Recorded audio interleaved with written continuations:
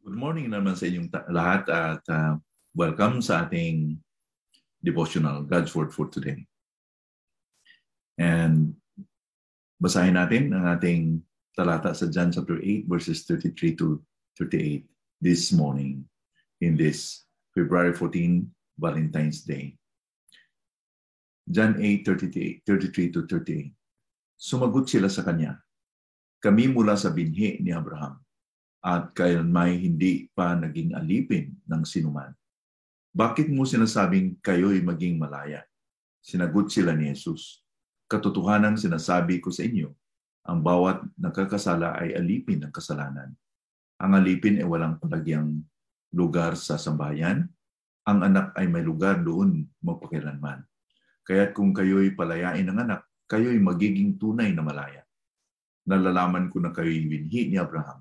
Subalit, pinagsisikapan ninyong ako'y patayin, sapagkat ang salita ko'y walang paglagyan sa inyo. Sinasabi ko ang mga bagay na aking nakita sa aking ama, at kayo, ginagawa naman ninyo ang mga bagay na narinig ninyo mula sa inyong ama. So I'm titled sa ating devotional this morning as deceived, being deceived, because the Jews were really deceived. They thought that they were doing what is right, but all the time they were deceived and didn't know it. They were oblivious about their situation. Ang mga Hudyo definitely were slighted upon the implications to what Jesus had said. That by not believing Him, they were not free. Na-slighted sila dito, and they claim that they are free always and has never been enslaved. Bakit sabihin niyo kami po ay naalipin? Hindi naman kami naalipin kanino man. Ang kanilang rason is that because they were children of Abraham.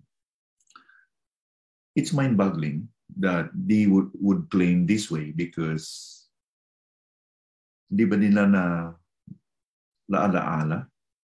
Ini-ignore ba nila ang history? That they were enslaved by Babylon, they were enslaved by Egypt in the past.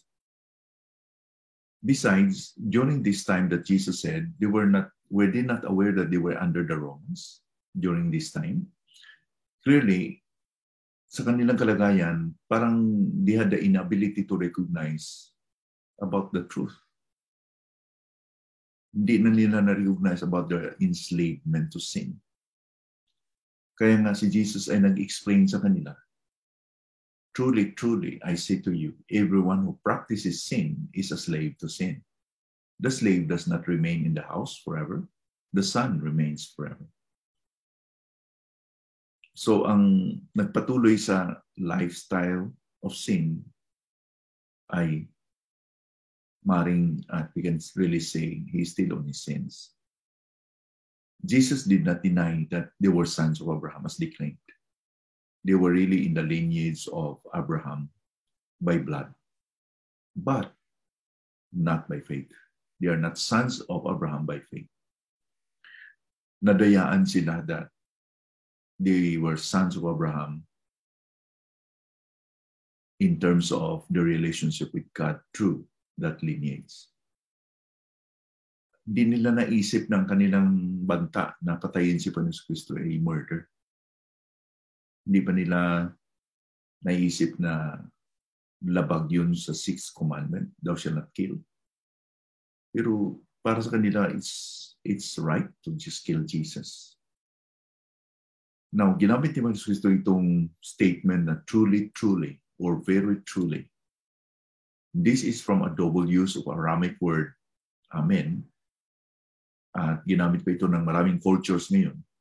And it is used in prayer in order to suggest a hope that the words will be fulfilled. In other words, that they are really true.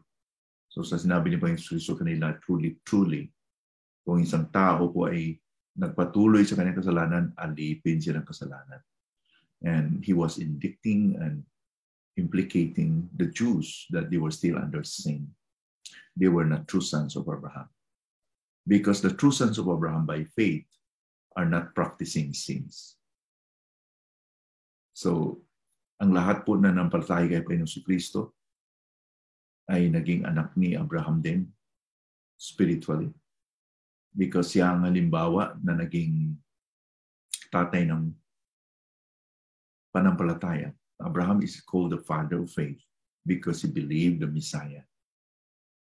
Siya ang naging halimbawa of believing. Si Pablo nga ang nagsasabi sa Romans 4 that because of his faith, nagkaroon siya ng righteousness. Because of his faith, hindi sa kanyang ginagawa. So, only the true sons of Abraham by faith are not practicing sins. They can sin, they may sin, but they are not going to continue the practice of sin. In-explain ito sa the same writer, si John, in his epistle. In 1 John chapter 2, verses, or 1 John chapter 3, verse 4 to 10. Let me read this. Everyone who makes a practice of sinning also practices lawlessness.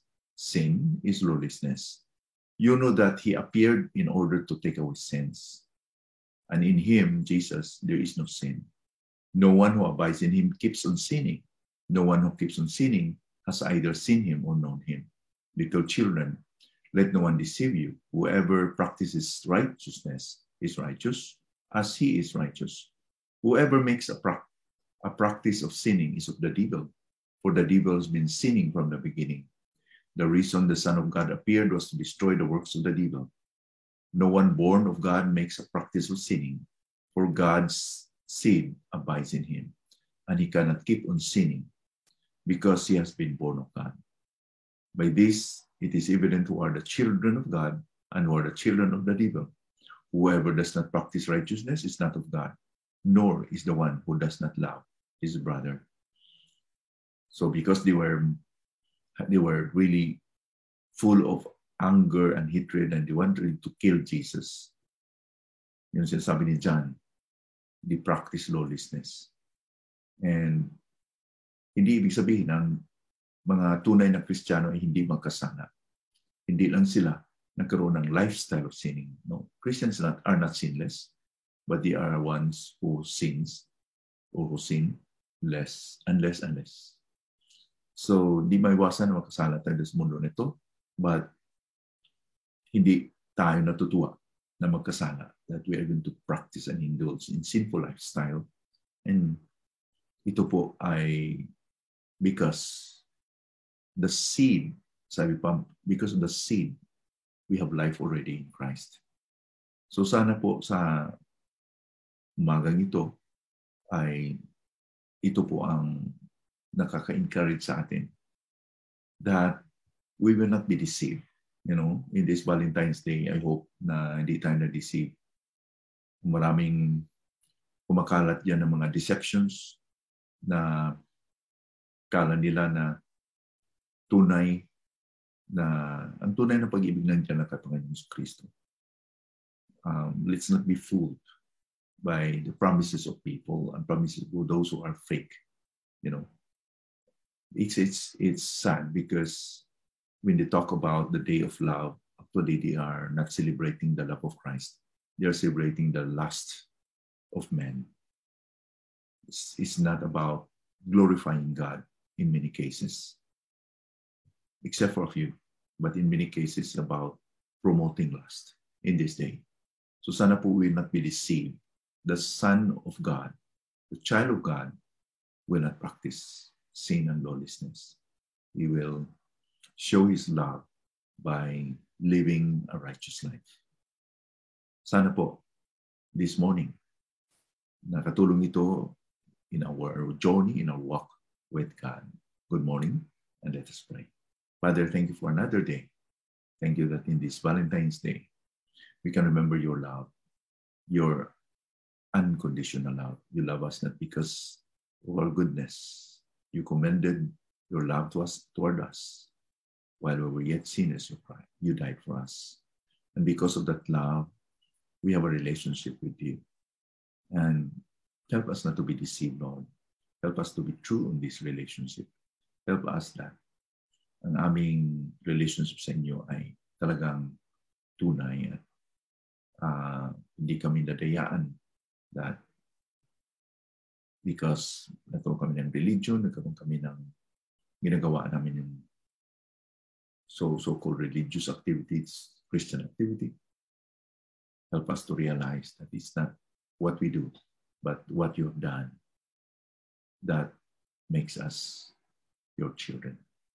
Thank you, dear Father, for this truth today. In Jesus' name we pray, amen.